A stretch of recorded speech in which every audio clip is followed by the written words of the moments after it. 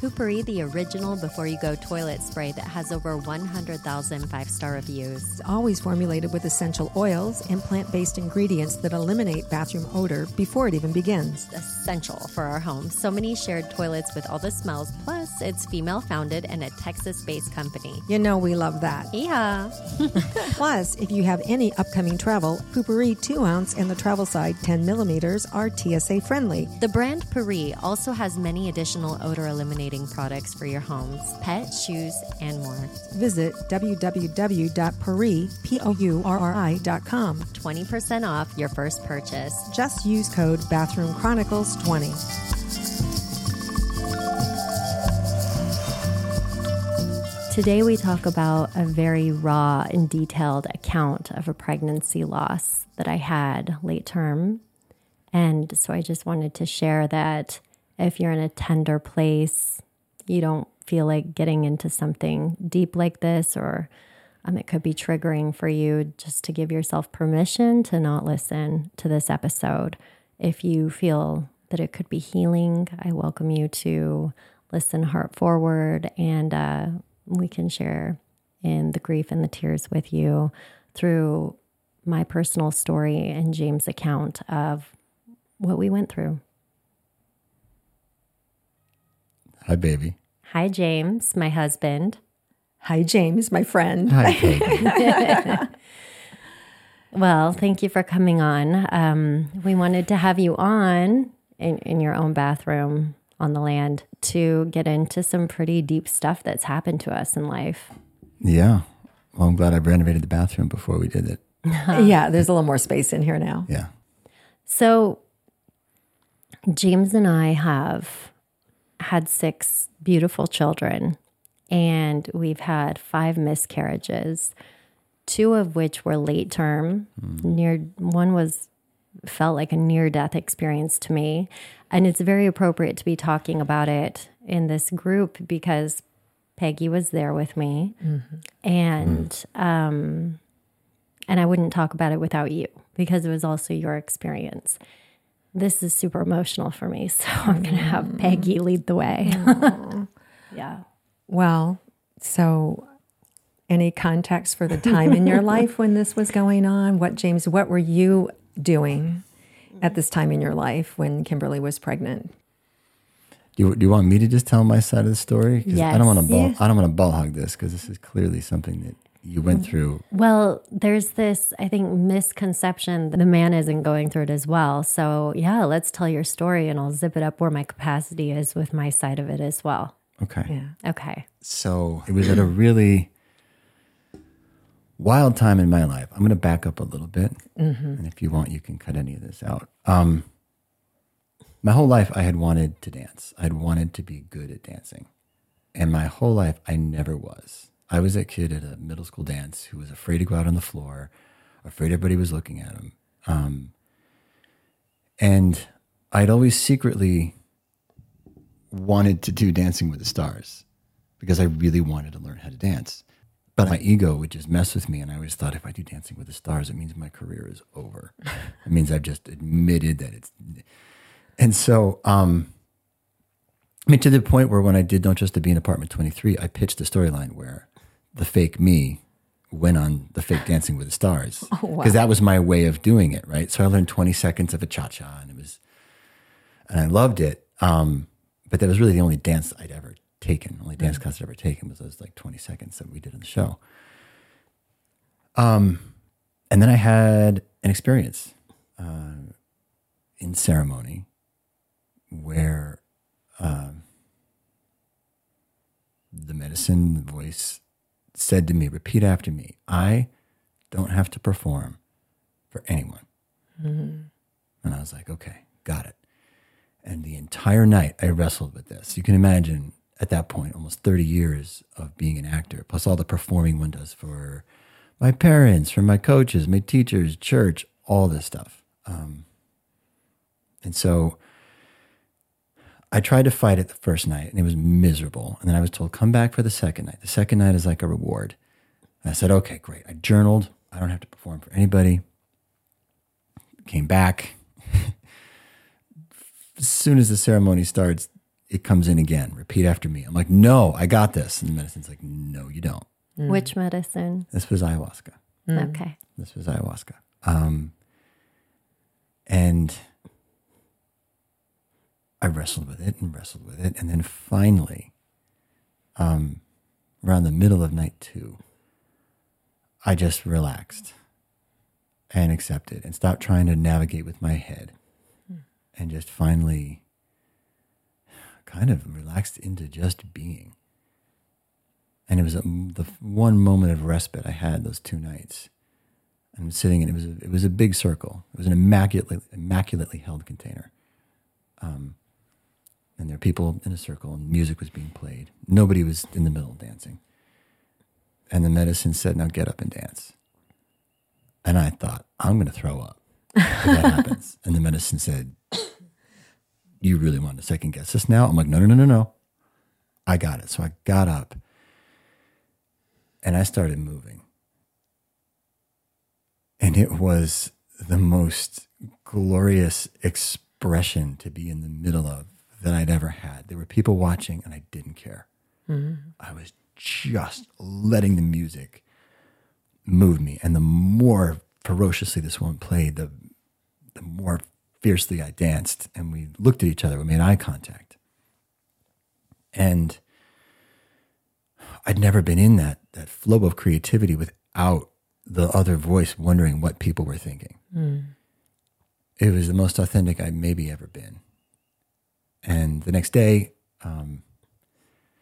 Kim, your story, you have a side of the story as well. Yeah. Well, the next day there was an integration circle where everybody's sharing their experience. And so many people in this circle brought up this moment where James was dancing, asking him if he was a professionally trained dancer, and I looked at him, I'm like, what happened last night? I didn't get to witness a split second of this glory, and it was the topic of conversation. And the woman playing came up to me later and said, everybody's talking about your dance. I missed it. I was like, what do you mean? She said, I always play with my eyes closed. Oh. I said, no. We made eye contact. I always play with my eyes closed. Oh, wow. And I was like, wow, that was a cosmic, artistic, creative connection in that moment. And the one thing that people said was, you should do something with it. It really helped me. It moved me through a part of my ceremony. And it's wild because it's the thing that I've been wanting to do through acting or writing for so many years. And all of a sudden at 42, I think, 43, I step into this thing that moves people the way I've always been wanting to be able to move people, just by being in complete and total authenticity. So then after Afro Dancing with the Stars again. It always kind of comes up from time to time. And I finally said, fuck it. I've always wanted to do this. I'm going to do it. Some people on my team thought I was crazy. Everybody was scared. I had a project in development, very cool project at a very cool place, and they were all had to be talked off of a ledge. The fact that I was doing this. I was on an Emmy-nominated show, so I had some cachet. So I thought, well, they can't say that my career is over now. So instead of using that cachet to go do some dark, cool, gritty independent, I was like, I'm using that cachet to go do Dancing with the Stars. And I did. And I wanted to learn how to dance. I wanted that experience. I also wanted my kids to see me try something I hadn't tried before, and I wanted them to see me struggle a little bit. And I wanted them to see me work through it. What I did not anticipate, my ego was big enough to the point where if I didn't think I could be good at it, I wouldn't have done it. But some honesty there. Yeah. I mean, if I thought I was going to suck, I would never have even thought. So I thought I could be pretty good at it, but I ended up being way better at it than I'd even hoped I would be. And it just was such a natural fit. I loved it. Remember the first performance, I was on my mark, and I was supposed to be staring straight ahead, very serious, and take my hand across my hat, like that. And as the announced, now dancing the tango with this body, it's James Van Der Beek.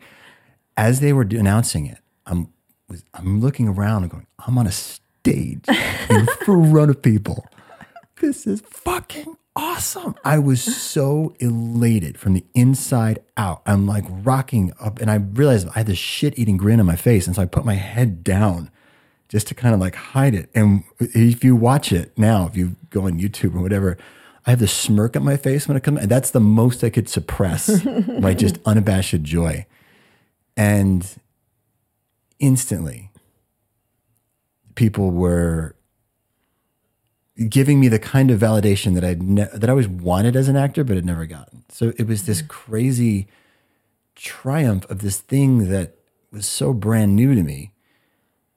And it was just this opening up in life. And when you're dancing, you're always, you lead with your heart.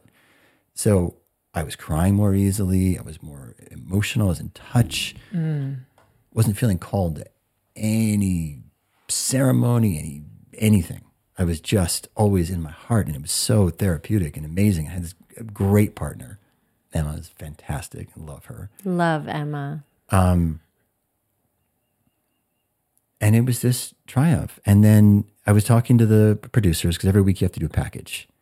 And so explain what a package is. Okay, a package. Before you dance, they play a little clip of you learning to dance. We're doing the quick step this week, and this is what's going on in your life. And it's kind of for the audience to get to know you, because really it is a reality show, right? So they need that little reality show kind of segment before you dance. And I was talking to the producer about what was going on, and I was realizing I was going to have to tell them that Kim was pregnant, because she's starting to show with baby number 6. And he said, well, if there's any way we could see an ultrasound. And we, before that, our first 4 kids, we didn't even post a picture until a year after they were born. So I thought, there's no way that Kim is going to say yes to, an ultrasound. Cameras in the ultrasound room. Wow. And so I called Kim. I said, yeah, doing this week, and we're talking about maybe announcing the baby week 3. They've asked for a camera to be in the room, but I told them no. And Kim said, I had a vision in a lucid dreaming state that there would be cameras in the room for our first ultrasound. And I saw exactly the room, and I snapped out of it, and I was like, whoa, I don't know if I'd say yes to that. And I don't know if James would say yes to that. But I found his timing to be remarkable, because I had been wondering for weeks when he was finally going to tell them I was pregnant. And the morning that I had that vision was the day that they had asked him about coming into the ultrasound. And that was a very nervous thing for me to think about, because I had 3 miscarriages, or a couple times where I'd go to get an ultrasound and there is a baby, but there's nothing beating. Yeah. So I was nervous, but also it felt very divine. I'm starting to trust those visions, that time in my life where really just trusting the intuition and surrendering to what felt divinely aligned. It really did feel aligned. And I couldn't believe I was up for it either. What was really cute was how protective Dr. Fishbein was of us, and Beth, our midwife, with cameras in the room. They were the exact opposite of, oh, wow, there's a camera here. This is good for me. They were really protective of our emotional space. And like, if the result is not what we want, this is going to be hard for them to go through on camera. And I just remember feeling, wow, they really care about us. Oh, they're the best. In that moment. Beth Cannon and Dr. Stuart Fishbein. And might I add that we were walked to exactly the room of the many rooms that I had the vision in. Yeah. Wow. Yeah. And there was a heartbeat. And so it was very convenient for our package, because I was dancing to the song Walking on Sunshine, which would have been a little tricky to try to pull off a package if there was no heartbeat. And so I did this whole incredible journey on Dancing with the Stars. I was favored to win in week 1. The odds in Vegas were and it was just it was crazy too, because I went to the Emmy Awards, like week 2 or 3 of the show.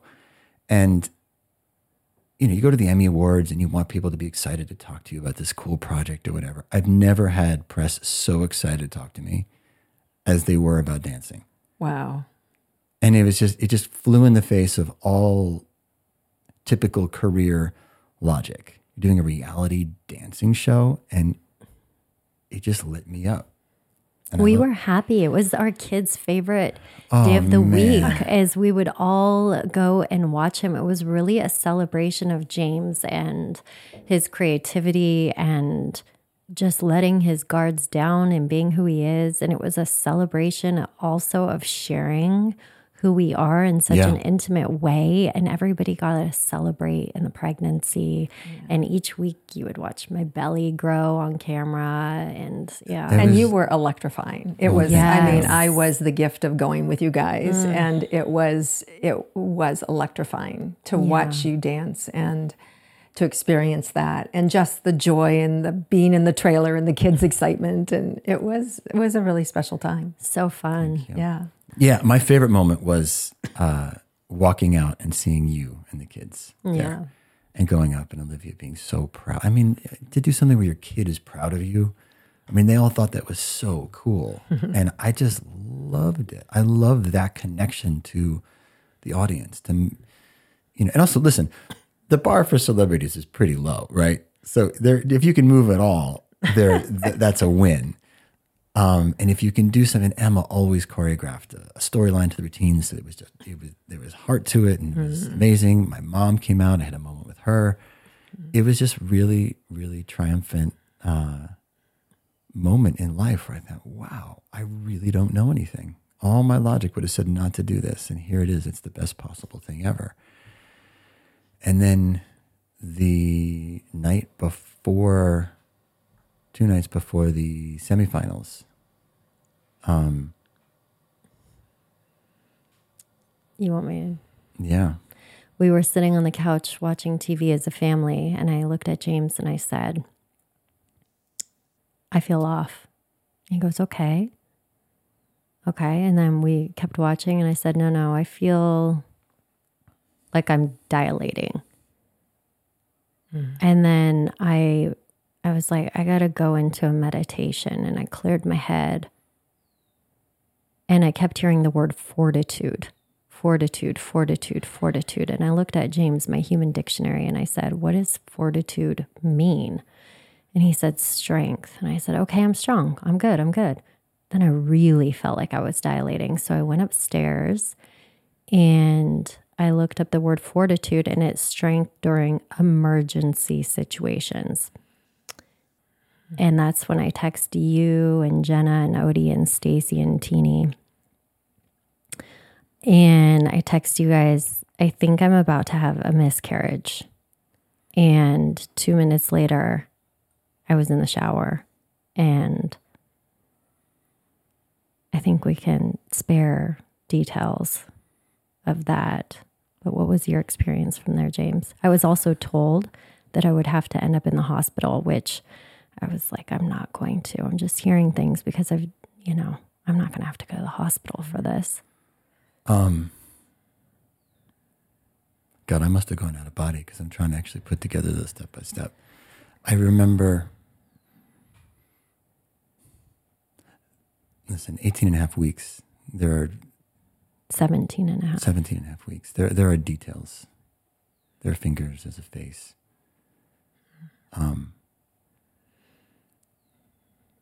And when I held him in my hand, that was when I really just saw that he was perfect. And it just let out a groan, just an absolute, it was just so much pain, and it was so unexpected because everything was right. Everything was fairy tale. Everything was coming together perfectly. And then it progressed very quickly into being worried about Kim, who, we were both just crying and sobbing. And there was a lot of blood, way more blood than in any delivery. And then I somehow got the kids to bed. I don't think they knew what was happening. Gwen was sleeping in our room at the time. And then Kim lied down in the shower and then wasn't waking up. So that's when I called 911. We were living in... Actually, Peggy comes into this story beforehand because you called me, James. I called you. Yeah. Called me. You're blacking out a little bit. Yeah, you called me and you said, Kim's had a miscarriage. Can you come down? And this was about around 11:30, 11:45, midnight on a Saturday night. And I was deep into a meditation group. Yeah. And so Bobby was there. So I just excused myself and I said, I have a friend who has an emergency and I may or may not be back. And literally we were living 2 blocks apart. Thank God. And so I just rushed down and you had told me the kids are asleep. So just come upstairs and be quiet. And so I just came upstairs and you were in shock. Yeah. Just standing there, kind of not knowing what to do. And all the color was drained from you. And Kim was in the shower on the floor, not moving. And I just ran in there and just laid in the shower with her. In my blood. Peggy was laying in my blood. Yeah. And just really wanted to see her state, you know? And so I was giving her some Reiki and I'm like, okay, have you called 911? And he's like, she won't let me. Not my smartest moment, especially being told beforehand that I would need to go to the hospital. Yeah. And You're stubborn. Jeez. And then you started to kind of like lose consciousness again. And I said, James, I don't care if she wants to go or not, she's going. Just please call 911. And you did. And so I just laid there and did Reiki on you until this amazing Beverly Hills emergency team showed up. They are They were incredible. They were great. They were incredible. They came in with humanity, with compassion, with empathy. They covered me up. Yeah. You know. They covered you up. They were not talking down to you, even though you were trying to say you didn't want to go to the hospital. They're like, and they knew you would have to, but they kind of gave you an, okay, well, if you can sit up. I also knew I would have to. And then you couldn't sit up. Yeah. So when I sat up, I fainted. Every time you would move, you would faint. I would lose consciousness. Yeah.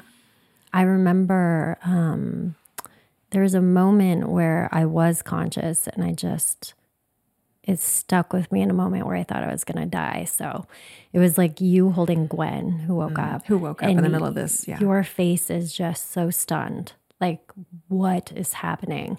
And then that moment lasted just 1 second because I lost consciousness again. I believe they all carried me down the stairs because I remember a split second of that. Put you in a gurney. Yeah. Yeah. And then you had to stay with the kids. Well, I had asked James, what did he want me to do? Did he want me to stay with the children or did he want me to go with Kim? And he said, I think I just better be here with the kids because Gwen was, half in, half out on your shoulder. And Gwen is tricky. And then if the other kids wake up and then I'm there's there. so much noise and flashing lights, I wanted. Could have been traumatizing for them. I felt like they needed one parent home. Yeah. Yeah. And thank God you were there to go with Kim. Yeah. So that was, they were so, great. They let me ride in the ambulance and just, kind of gave me some updates on what was going on with you and just wanting to get you right to the emergency room and make sure they could assess everything properly. Yeah. Yeah. And then we get there and it's like a room at 10 to 12 people. Yeah. Trying to bring me back. And the doctor he's a young guy and he's walking around with his arms folded and he's like, he started telling everybody to prepare for the blood transfusions. And I really like to make conscious decisions. So I went into a meditation and I heard, get the blood. And so I said, okay, I'm going to get the blood. They didn't have enough blood warmers at the time, so they were having to put cold blood in me as well. So my whole body was shaking, and I just kept thinking, like, am I going to die? Am I going to die? And I'm looking up at the lights, these fluorescent lights. I kept hearing the word surrender. And since I was being guided by some voice the whole night, knowing, okay, fortitude, and you're going to go to the hospital. And now I'm hearing surrender. And I thought, is this one of those moments that you hear about, that you read about, where you fight for your life? Because I'm going to fight for my life. So I wouldn't let go. I wasn't surrendering. And I kept looking at these lights, feeling like seeing the vision of James, what I thought like James and Gwen, and just my life flashing and flashing and geez. And so hearing surrender. And I remember getting to the point where I heard the doctor say, this isn't working. And he was talking about the blood transfusions. This is not working. Yeah. And just hearing surrender, surrender, surrender, and the machines all making these noises and just fading in and out. And I remember hitting a wall and being like, I don't have a fight anymore. Like, I cannot fight. I'm done. I've given like my greatest battle. Like, I can't do it. And I just saw James and I was like, oh my God, I'm going to surrender into the abyss. I'm going to die and I'm done. I'm done here. And I'm just, I have no choice. And so I went. I'm like, okay, I'm going to be at peace and surrender. And I thought about the fact that my mom was on vacation. I couldn't call her. You know, she's on a cruise ship. And the moment, like you guys, literally the moment I surrendered, where I thought was going to be the moment that I died, the machines all started a steady rhythmic beat again. And everybody had this like cheery moment of, after a few hours, like just me coming back. And I was like, what a lesson from God. How do you not believe in God when literally you've been guided through the entire night? That moment, it was like, trust, surrender. This is your lesson. Like, you have to surrender. And you can't even make that up. The moment is when the machine started going rhythmically. And it was like there was the before the surrender and the after. And that was like wild. And you're right, there was a lot of time. I mean, because I think, they must have, it was probably 4 hours that we were in that emergency room, because they didn't get us to a room until 5 a.m. And they probably, left James's house, I don't know, 1:15, something like that. So there were several hours that, and it, for me, not understanding emergency rooms or protocols or anything, and for them to allow me to be there with you through the whole thing, was that in itself was pretty remarkable. They just had me, stand to the side, so when you did wake up, you could see that I was right there. Yeah, and but it was scary. To witness your struggle, your fear, what does this mean? And then going across, and then going into like, give me a minute. And they're like, we don't have a minute. I said, give her a minute. Yeah. And you're going in and checking in and doing, all the beautiful things that you're guided to do. And then coming out and going, okay, I'm ready now, right? To really see that presence and recognize that how important that is now that we hear this story of what you are being guided to surrender and to let go, and then to see that outcome. And at the same time, I'm tuning in going, nope, she's not dying. But it was, damn, the human part of yourself that comes up going, what if I'm wrong? And, Yeah. But it was terrifying. And at the same time, I'm so grateful to be part of the experience with you guys in those moments when I was needed. Yeah. And where I was able to witness your strength. And at the same time, both of your vulnerabilities. Was I couldn't have done it without you. So thank you. Like, that was just so big in our friendship. Yeah. And honestly, I don't think James, that would have been too much for him. He'd still be too much. And I also, very quickly, because I want to really like honor your story, your full story in this. But I did have a healing with Western medicine on that day, because a lot of people don't know, but I took a medication when I was a baby, had a skip in my brainwave seizure. I had to be on brain medicine for 4 years for a medication that I took when I was a baby. So I think my cells of my body have been questioning for a very long time, is this necessary? And so it may sound crazy to have that moment where I took a pause, but for me, it was very healing. And I chose the doctors in the room and I chose the medicine being offered. And it was my decision. And it's very clear to me that it was an energetic decision that I was making and a surrender that I was making. So, yeah, there was a level of healing. And then life goes on, right? Then they try feeding you pancakes for breakfast. We won't talk about my conversation with the nutritional advisor at the hospital. Lack of one. After that, where I told them their only job is to make sure that people have a healing meal. And they're giving you high fructose corn syrup. High fructose corn syrup, mandarin oranges, Bisquick, pancakes, scrambled eggs, and a carton of milk. Oh, wow. I had a field day with that. But Kim was back. I was thrilled to hear her go at it with the poor nurse. Because like, what? You call this breakfast? There's nothing fresh here. Not to make light of it, but we went through the same thing about less than a year later and came into the exact same conversation with the nutritional advisor.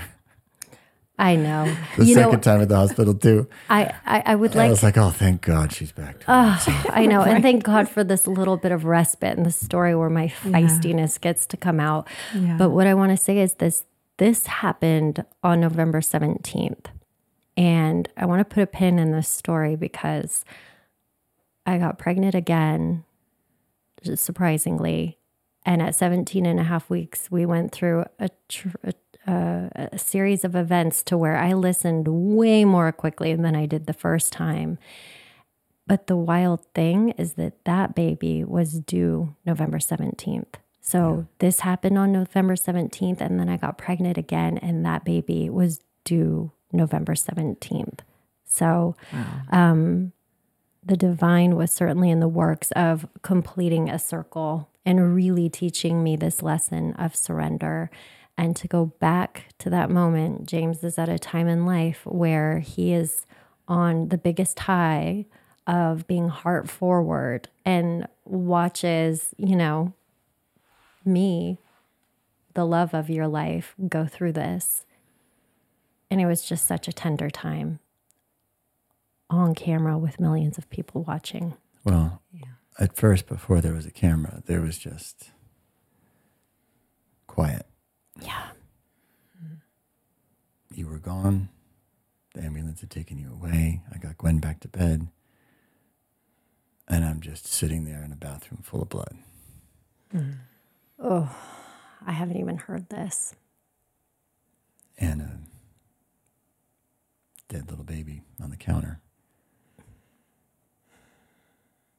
And it was just a gut punch, an emotional gut punch. It was almost like I felt suckered, punched. Like, here's this amazing thing, this triumphant moment you've shared, and now, bam, just. I texted Emma at like 3 a.m. saying, my dance partner, I think I'm not doing the show. This was on Saturday night. Mm-hmm. Yeah. Mm-hmm. And we tape on Mondays live. And so I said, so we lost the baby. Kim's at the hospital. I'm not showing up tomorrow. I'm probably not dancing Monday. Just want to let you know. I wanted her to be the first to know and to hear it from me. And I think I texted a producer. And I don't really remember much, honestly, until I saw you in the hospital the next day. I brought Olivia, I think. Yeah, you brought her. I remember her snuggling with you and just sitting there, and I brought you a bunch of food because I had gotten word that the food situation was not tenable. So, I just remember just sitting there and being there with you in that moment, in that sadness. Those are the moments where life is just undeniable and you are awake and open in ways that you aren't normally. And all you can do is just breathe through it and be in it fully. And that's what I remember about that hospital moment. And then you were asking me about the show, and he's saying, I'm not.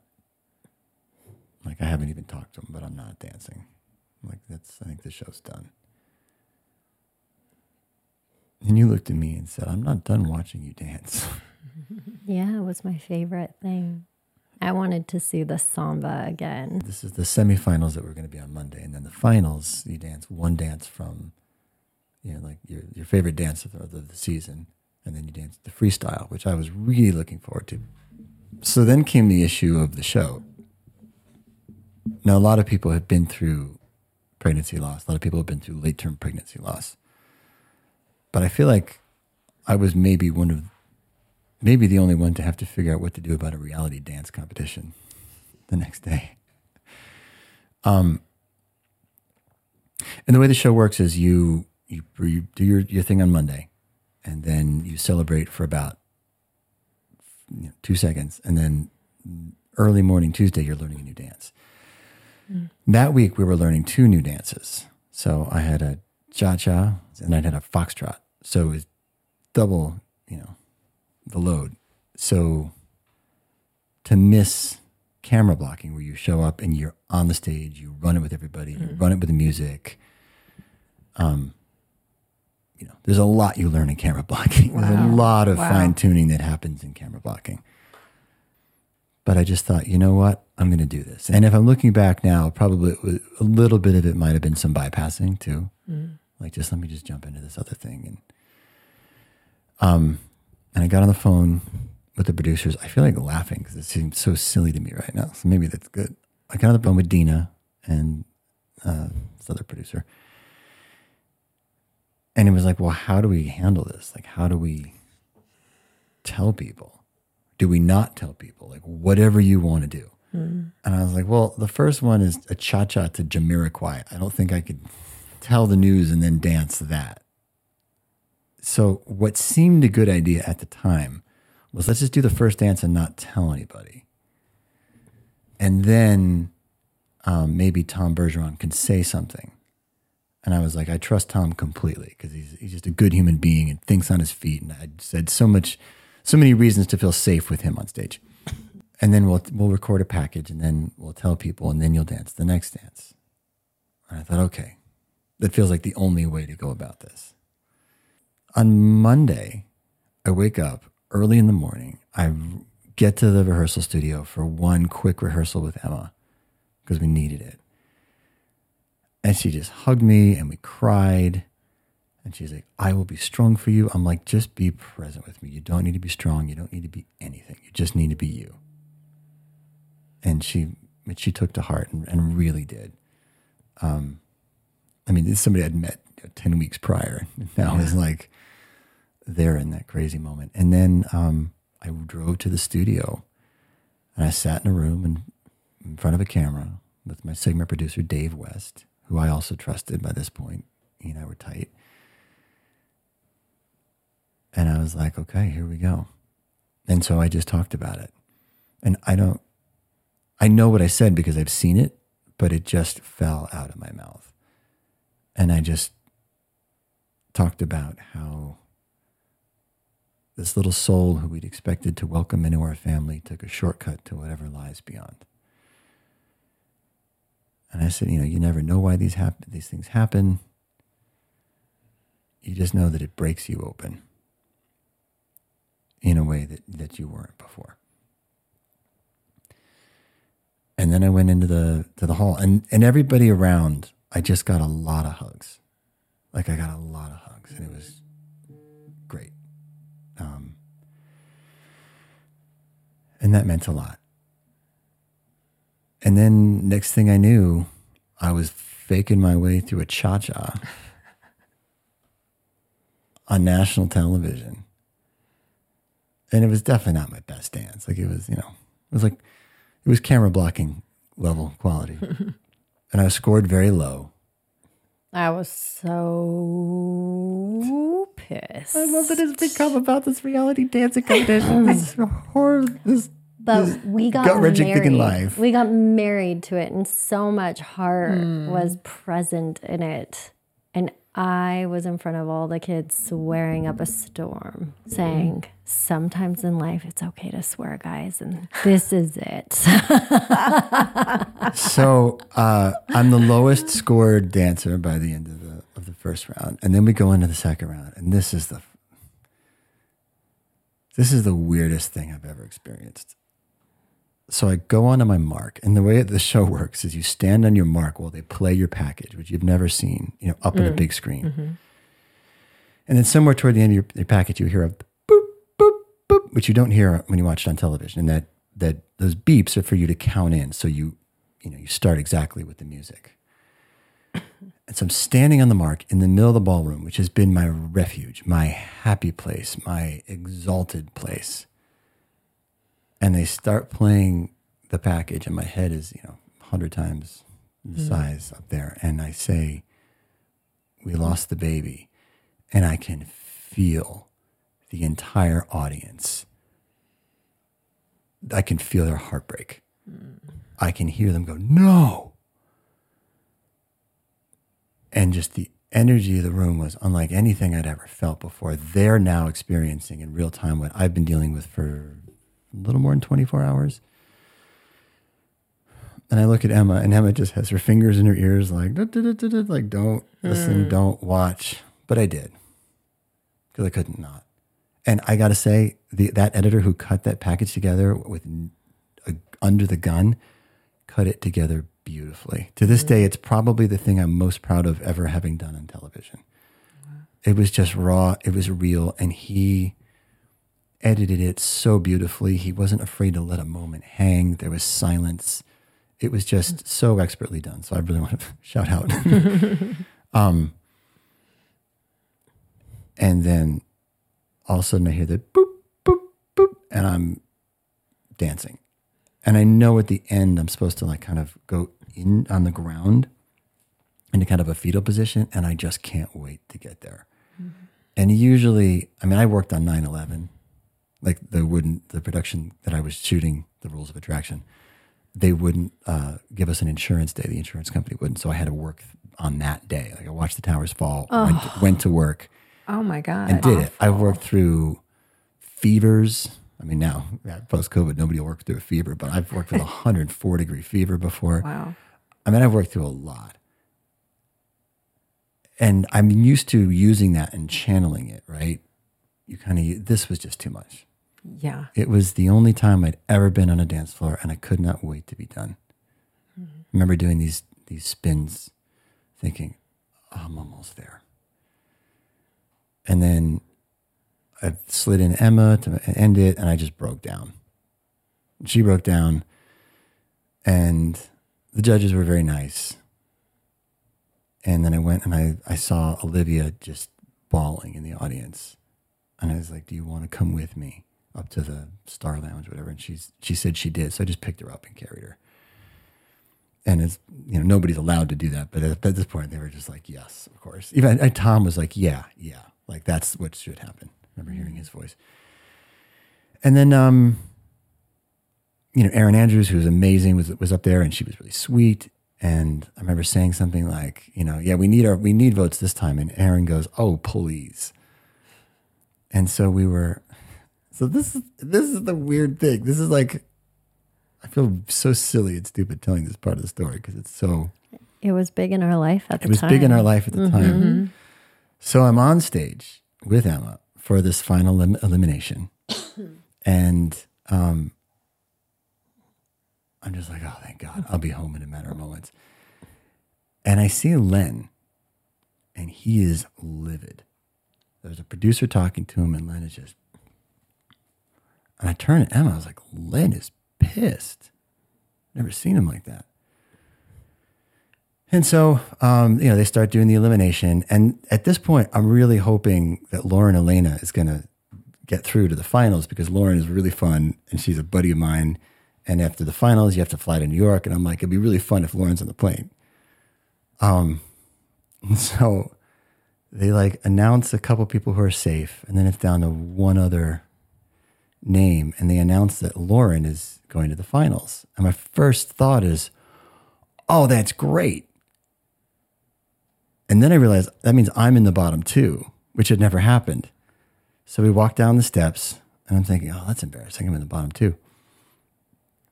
And the first judge says, Carrie Ann is like, oh, I can't, I've got to save. And she saves Allie. So at this point, the judges can save who of the bottom two. They can pick one to go to the finals. And the other girl who was in the bottom two with me is Allie Brooke, who 100% deserves to be in the finals, danced their ass off, worked their ass off. We love I love her.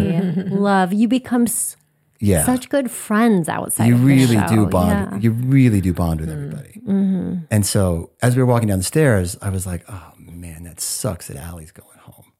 Because Allie really deserves to be in the finals. She really, really does. And she's come such a long way, and her story was so great. And she's such a good person. And also Sasha was her partner, who I'm very close to. So I'm like, oh, that sucks, man. We're going to be going to the finals, and Sasha's going home, and that sucks. And so Carrie Ann announces that she's saving Allie. And I thought, that's great. Rather than make it a unanimous decision, that's really cool. We make it a split decision. And then Bruno goes next. And Bruno's saying, based on tonight, and tonight only. And I'm thinking, you could say something nicer about Allie. She's really done well. And he says he's saving Allie and Sasha too. It never occurred to me that I would be going home. It just wasn't even on the realm of possibility. And this is not any slight to Allie at all. The entire audience goes, no. I've never experienced, the two weirdest moments I've ever experienced on stage were that night. Wow. Within an hour of each other. And the energy goes through the floor. And Allie goes, no, James needs to go. And she says to Tom Bergeron immediately, can I give James my spot? God bless her. God bless her. And I literally, and he's like, no, sweetie, that's very sweet of you. And then Allie comes up to me and says, I'm gonna quit the show. And I just said, no, absolutely not. You deserve to be there. You're gonna go. You're gonna kill it, 100%. The first, and I kind of went out of body during this whole moment. First thing I did when they announced it was I embraced Emma, and I felt really bad for her because I knew she really wanted to go to the finals and she really wanted a shot at winning. And she was compassionate. And she's so compassionate. Yeah. So they announced that I'm going home. The audience erupts in protest. Allie says, no, James is staying. I embrace Emma. And then my first thought is, oh my God, Kimberly is going to be pissed. Oh, yes, she was. And then my third thought is I feel like I can hear my mother cursing all the way from Connecticut. She also was. Because I know she was also going to be livid. And then next thing I know, Sasha, who's just been saved, has his head on my shoulder going, I'm sorry. I'm so sorry. I'm so sorry. I'm like, Sasha, it's all good. So I'm taking care of everybody. And then we can laugh about it now. and the band tries to play. Dun, dun, dun, dun, dun, dun, dun, dun, and the audience is just not having it. Everybody else has been eliminated, has been carried off, like Rudy, like the end of Rudy. And at this point, the cast just walks out like zombies. They didn't know what to say, what to do. The band's trying to play. Nobody's buying it. And then I hear Olivia. And I hear her wail. So I went over and I just sat with her. And then people were trying to comfort me. And it was everybody was very sweet. Thank God for Hal and Addie being there as well. Hal and Addie were right there with Jenny. Olivia. Yeah. And then finally I just picked her up and she's just bawling and sobbing. And I picked her up and I just carried her across the stage out to my trailer. And she's still crying and still crying. I didn't know what to do. And so I said, Liv, sometimes it's okay to curse. We were on the same page. I said, you at home? This has been a shitty fucking week. And she looks at me and it finally got her out of crying. The shock. I said, and you know what I'm doing? I'm stealing this fucking costume. And I did. I literally stole the costume. I just shoved it in my bag. I'm like, I'm taking this. And her eyes went wide. Terrible lesson to teach your child. But I was under extreme duress. And it worked. And it got her to stop crying. And I did also call the wardrobe department. Yeah, he's really bad at stealing. I said, listen, I took the costume. And they said, good, you keep that. They were so like on my side. I was like, okay, I just don't want you guys to get in trouble. Like, what costume? I love those guys. That's awesome. The wardrobe department, they're just awesome. The PAs, the producers, the dancers, the band. I mean, just everybody. It was just such a beautiful environment. And honestly, it was exactly the kind of like place I needed to trust fall into. And then Allie knocks on my door and she says, listen, I'm quitting the show. You're going to the finals. I'm like, no, you're very sweet. I was like, this is amazing for you. Go crush it. No regrets. Like, you do it. And so Liv got to watch me give, Allie that little like pep talk. And then I went home and the next day I didn't have dancing in my life. And honestly, we needed that. We needed it. Thank God. We did. We needed it. Thank God I wasn't learning dances and doing the whole thing. And, I understand for a number of reasons why they did it. At the time, I'll be honest, at the time it sucked. Mm-hmm. But none of that matters. Honestly, it all worked out.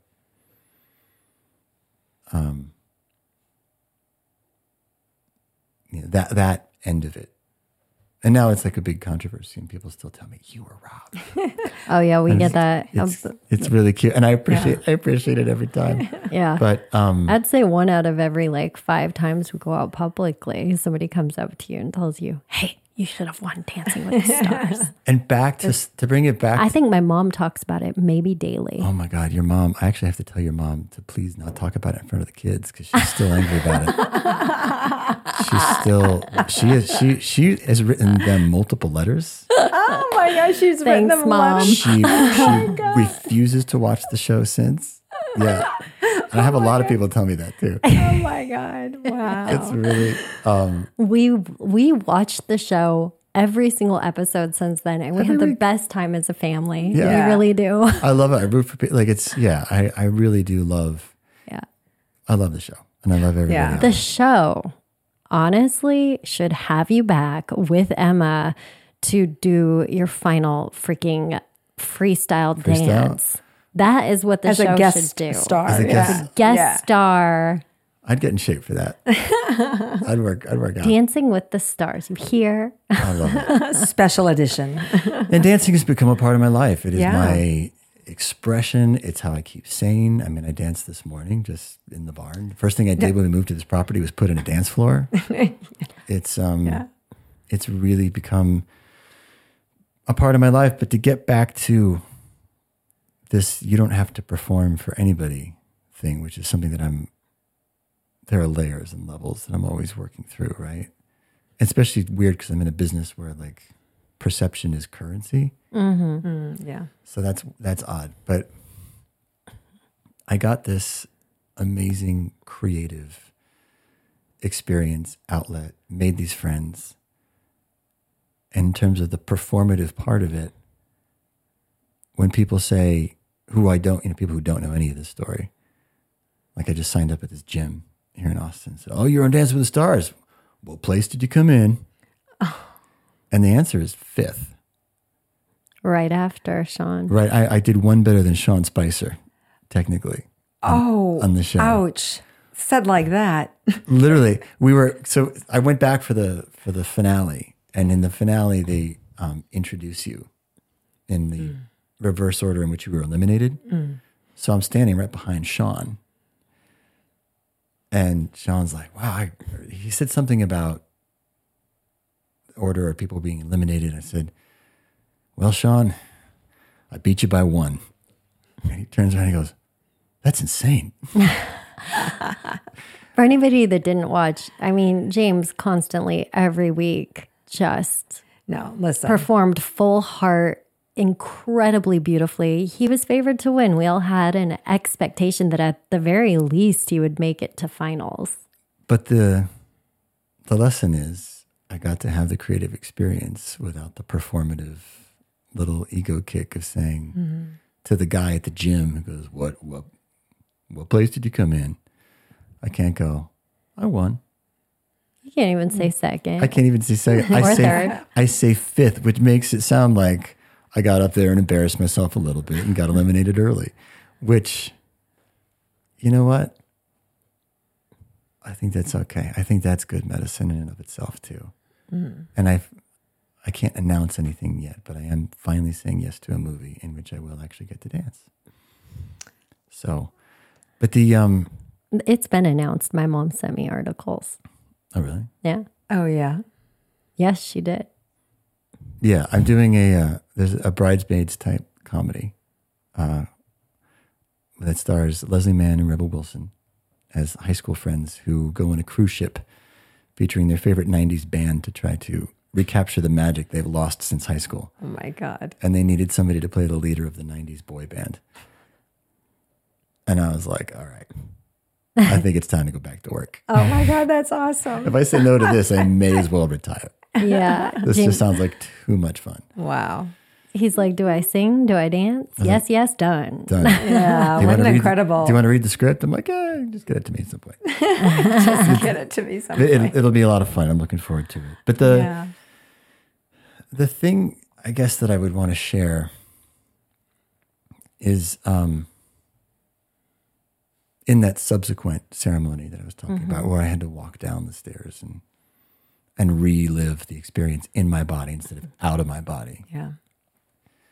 What I was shown in that moment, listen, I try to be the best person I can be, and I try to, fight against the worst inclinations of ego as much as I can. But I feel like there's a version of me at some point in my life that when I was eliminated and Allie said, I'm going to let James go through, at some point in my life, there was a part of me that would have tried to say yes, right? Like, yeah, hey, she says I should, they would have like put up that kind of stink about it. But I didn't at all. And what I saw, I was like kind of out of my body, looking at myself, comforting Emma. And what I saw was grace. It was a grace that I don't think I had really been fully in touch with before that moment. And what I got very clearly was that grace was the gift of that boy who came into our lives for that moment. Mm-hmm. That was something that he wanted to show me I had. And so anybody who goes through this, it's a story I sometimes tell if I think they might be open to it, that it really is my belief that these little souls come into our lives for a purpose. And the purpose is for us. They're fine. They have chosen this. Whatever the details are, it doesn't really matter. What matters is kind of our response to it. And it does. It opens us up. It breaks us open. It makes us closer. It gives us more appreciation.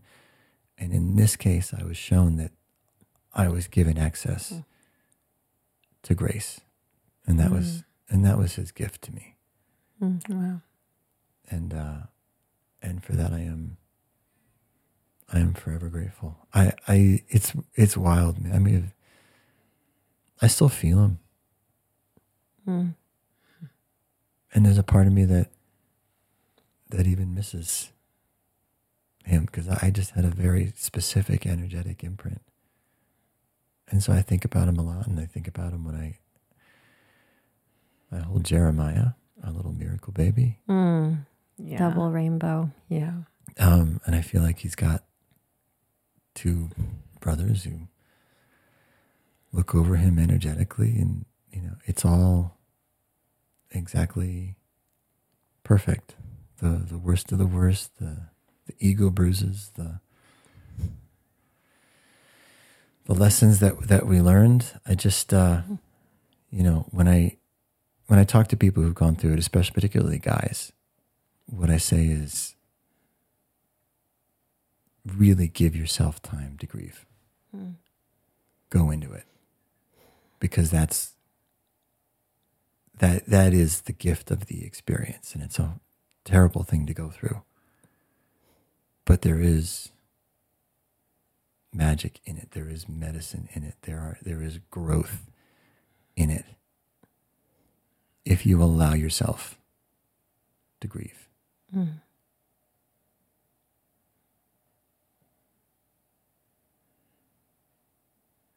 Wow. Yeah. And if you can try to avoid getting booted off a reality dance competition the next day, that might also make it a little less complicated for you. Yeah. Wow. Yeah. That was such an intense time. Yeah. That was so wow. wild. So I was on a plane when I got that, like, what? But, it was all perfect. It was Yes. beautifully intense when you zoom out, Yeah. and you can see the beauty and offerings of the time, the lesson in surrender, the beauty and grace, all the things, the perfection of actually having you back home that week. Yeah. We all needed you. The kids needed you. I was insane for saying you needed to stay. And I needed to be there too. Yeah. All the healing that could happen. The And divine Hannah, doesn't and make Hannah mistakes. won, and she danced great and totally deserved to win. It was and I didn't have to also fly to New York the day after the finals. That would have sucked. Which I probably would have gotten out of that, But that's not celebratory for the show. no, it's not. Yeah. And also, how do you, even as a producer, like if I put my producer hat on, how do you have a celebratory final and not have it be dragged down by my tragedy? Yeah. Yeah. Yeah. Like that part I kind of get. Yeah. That's showbiz. That is showbiz. Yeah. Thank you for all that rawness, both of you. Yeah. You seem like you Sharing have the something depth. on your mind, baby. Actually, I'm a blank slate. I'm like, what am I adding to this? I have nothing. Like, it's just, I went through it. I feel like it's sort of purged through my cells every time I share it. And there have been several moments where I'm realizing this is going to be a really raw, pretty detailed account of what happened and what's the purpose here. And the purpose is for us. Like when we do something for us, that's maybe a final or another layer of the grieving onion.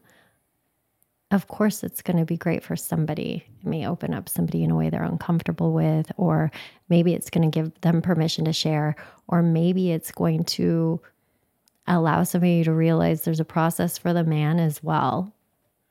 I don't think a lot of people think about that, but I'm just at peace with the whole experience. And even though I've shed tears and emotion through it, I think my body is still grieving.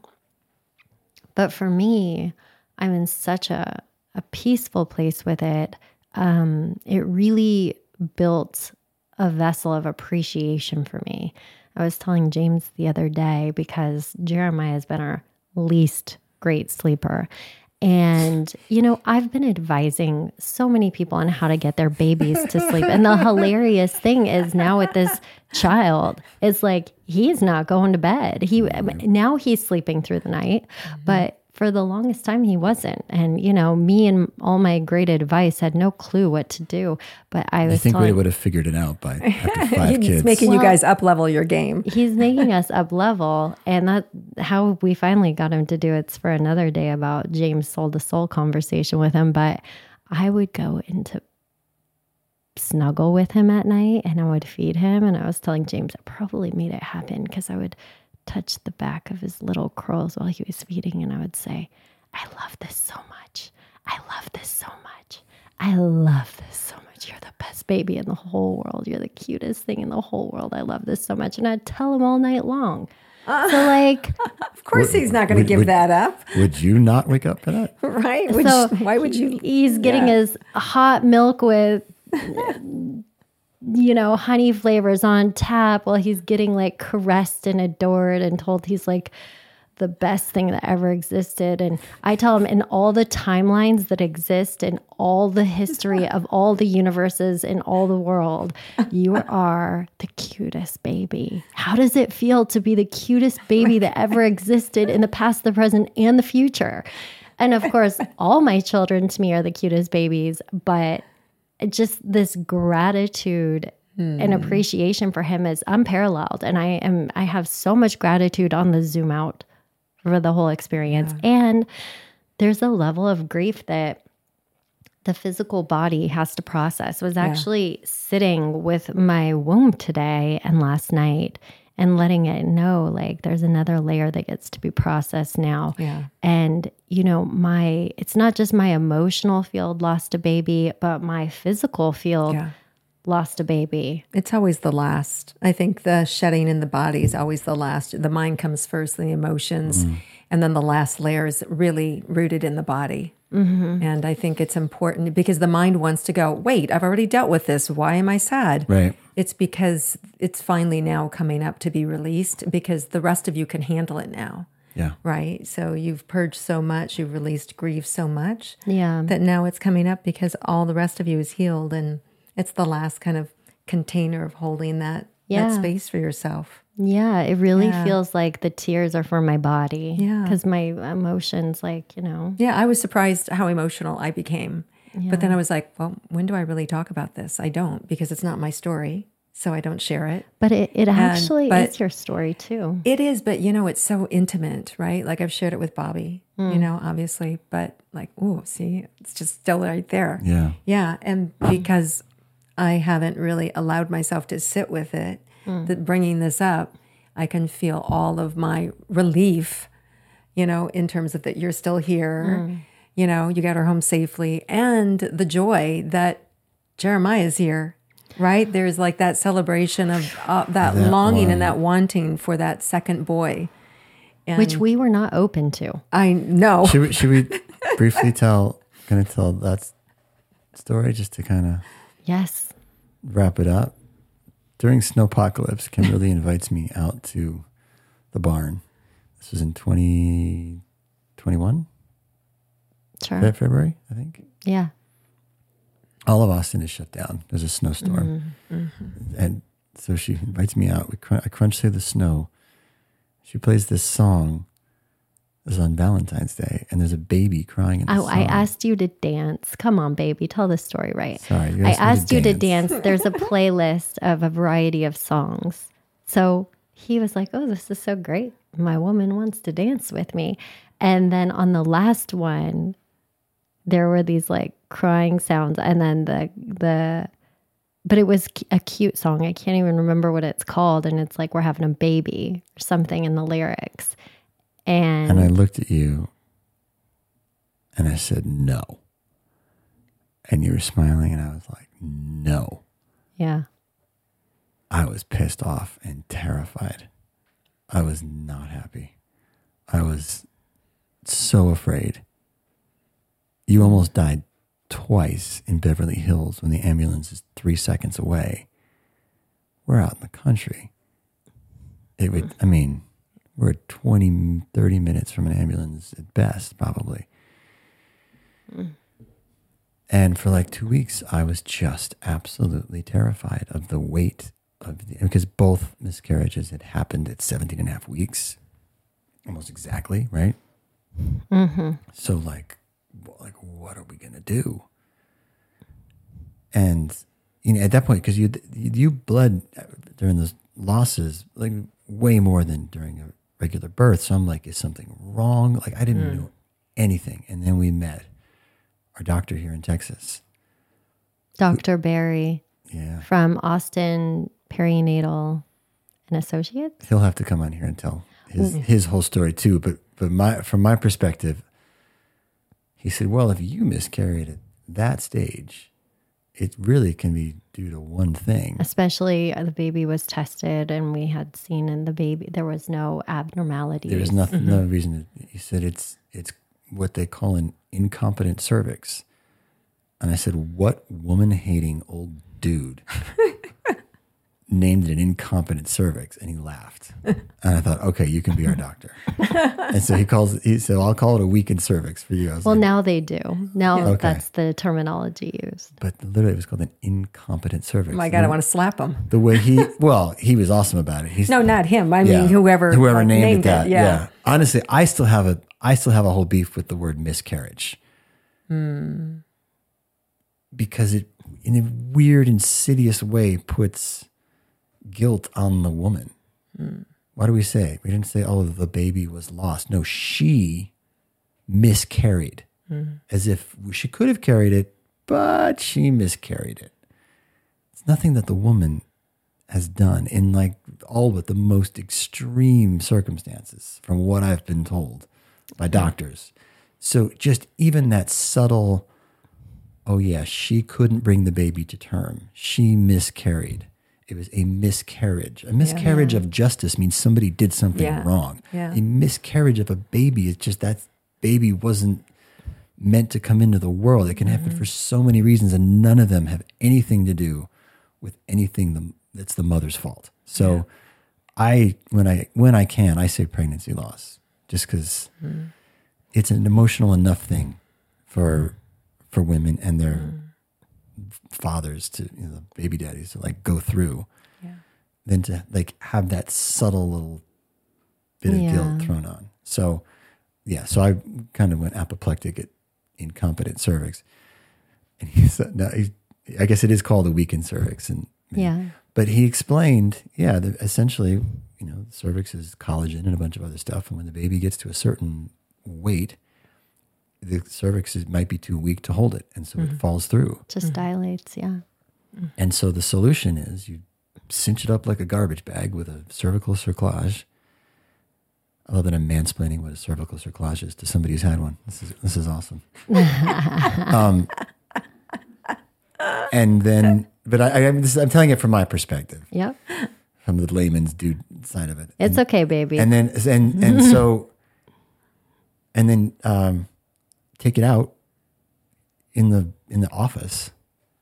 It took like 3 minutes to take it out. Not even. And then by that point, the baby is big enough to be held in by the hip bones. Yeah. And then you give birth naturally. So I went from being absolutely terrified. We had no idea why this is going to happen. It might happen again. Kim might die, for like 2 weeks, to be told by Dr. Berry, oh yeah, it's a simple solution. He diagnosed it. He told us a solution. The solution wasn't stay off your feet for 9 months. Right. Or you have to give birth in the hospital, which I know Kim didn't want to do. That's not my place, unless I'm told from the divine to go. Yeah. Right. See, now we're open. We're open. These are things we learn. We're open. Well, can I say that Dr. Fishbein, my doctor, told me to, after the second one, he said, when I told him I was pregnant again, he said, you probably want to consider getting a cervical cerclage. And Dr. Berry came in as an angel to fill in all the blanks and do it. And I think he's done the most out of any doctor in Texas, and he's done a ton of research, and he put me at such ease. And actually I would really love to have him on, because in medical school, I believe that what I've been told is that it's like after 3 to 5 late-term miscarriages. After 3 late term, then they recommend a cerclage. But according to the medical books, they don't recommend it until after the 3rd. And he was saying, I recommend it after the 1st, because there's really only one thing that it could be if you experience a loss of an otherwise healthy baby at that stage of the pregnancy. At that stage. It's likely that. So why make the woman go through that again? And the other thing he explained as to why you bled so much. Let's leave that to Dr. I'll leave that to him. But it was an explanation that made total sense based on where you were at and what happened and how it all transpired. And that it assured me that it would not be an issue with a full-term baby, and it was not. Yeah. So that was just and you had Jeremiah on time, or we should say because he was due on Peggy's my birthday. Yeah. So wild. And we didn't know if it would be a boy, because I'd already had to tell Joshua twice. Yeah. That and before that, when we had Gwen, we were convinced Gwen was going to be a boy, and we got the test back, And we found out it wasn't. We told Joshua, you're going to get another sister. And he got really quiet. And he said, okay, I'm going to play now. I'm like, all right. And then I talked to him that night. I said, how you feeling? And he says to me, Daddy, today was a jerk. Yeah. Today was a jerk. He was a jerk because he found and he wanted a brother. And so twice I had to tell him Yeah. it was, but it's not. So we didn't find out until Jeremiah was born. Well, I would love to do another episode where we talk about Jeremiah's birth because it was really special. Yeah. Yeah. To have somebody special there. Peggy? That was, and my first witnessing of a birth, not even my own. So, meaning my own children. Yeah. Yeah. So She had C-sections and Yeah. she couldn't see. the drape, the lovely Yeah. drape. Drape. Yeah. Anyway, it was incredible. We'll leave it at that. Yeah. Yeah. Thanks for coming on, baby. Is there anything else that you wanted to share? Just that for anybody who's gone through this, or really any trauma, the world gets ready to pick back up long before your healing is done. And long before you've had time to process. Because it's not their tragedy. It's not their trauma. It's not their sadness. And so they can't be expected to carry it for you. And so they'll want to just kind of, get right back to it. And so I would just say, really create that space for yourself. Like you said, Peggy, like the brain thinks, I've already processed this. I've already cried. It's been 3 weeks. It's been 3 months. It's been a year. We have another baby. Whenever it comes up, just being in a space of allowing, I have found, really, really feels good on the other side of it. Yeah. Really honor the feelings as they're coming up. Step aside, give yourself permission to feel it, allow it, And I always say, even if it's 3 to 5 minutes and then stop and then hold yourself and thank it. And then that's a process. Maybe it'll come back 2 hours and do the same thing and then 2 hours again. And allowing that process, kind of a little bit like letting an air out of a balloon, allows you to stay composed. And it doesn't allow you to then to go deep into depression or deep into the sorrow where you can't get out of bed, right? So it allows you to be able to function while honoring what you've felt and what you've gone through. Yeah. Yeah. So it's a beautiful reminder, James. Yeah. And the other thing too is whenever anybody experienced a tragedy before that, I would reach out and I didn't really know what to say. I would say, oh my God, I'm so sorry. I'm just letting you know I'm thinking about you. But that always felt like just not enough. And what I realized going through this was that was totally enough from people. Just anybody saying, hey, just sending you love. So sorry. It just let me know that I was being held energetically, emotionally on some level.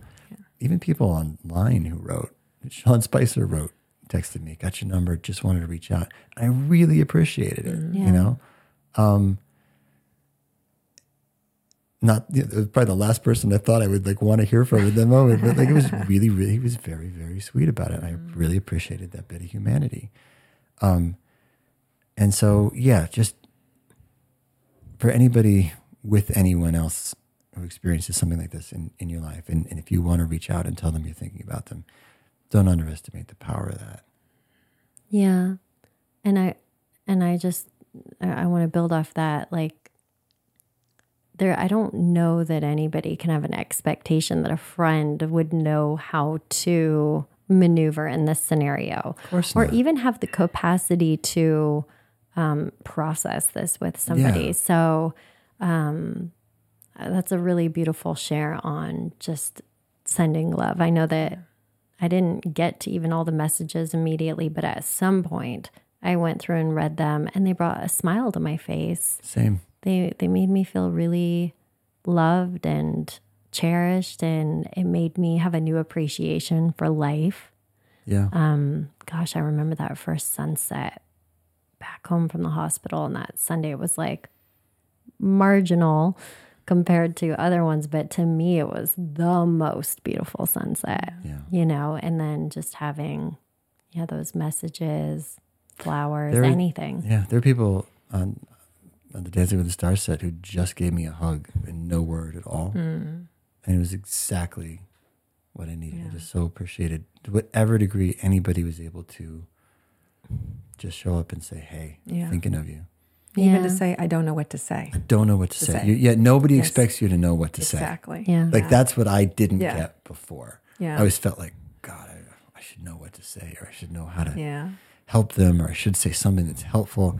You don't have to help anybody. You don't have to help anybody bypass. You don't, and also obviously, I mean, everybody knows this, but like abandon any need for them to be okay. Because if they're not okay, they're just going to not be okay for a little while. Yeah. And that's, Be okay with them not being okay. yeah, that's Yes. that's Biggest maybe the thing. best gift you could It give to absolutely somebody. is. Absolutely. I had one really close friend actually who I was talking to like a week or two later. And I was like kind of getting into it, like, I'm really still going through it. And this friend said, yeah, but these things happen and you got some great kids, so don't. And it was like, that's the least helpful thing he could have said to me. Yeah, But they just don't know. He just Yeah. wasn't. They didn't know. They don't know. Yeah, and he just didn't Yeah. want me to be in pain. So he was trying to Yeah. help make it better. And you can't. Only you can do that by feeling into it. Sometimes the only way out is in. Is Yeah. through. Yeah. Always. Well, the next time I come on this, I think we should not talk about this again. I think we can talk about Jeremiah's birth. We can talk to Dr. Barry, who has solutions. And but before we wrap, I just, from my heart to anybody else that suffered a pregnancy loss of any kind, or a stillbirth, or an abortion, any kind of loss, just person to person, sending you love and compassion and just heartfelt appreciation for the time that you went through, and so much love. And may this be your permission slip to process silently, to process through your voice, to process through your dance, through your words, whatever feels right to you, to just move into it and let it be. And you know what you need more than anybody. Yeah. So, Beautiful. And honor that. Yeah, Yeah. beautiful. All right. Thanks, guys. Thanks, James. thanks, baby.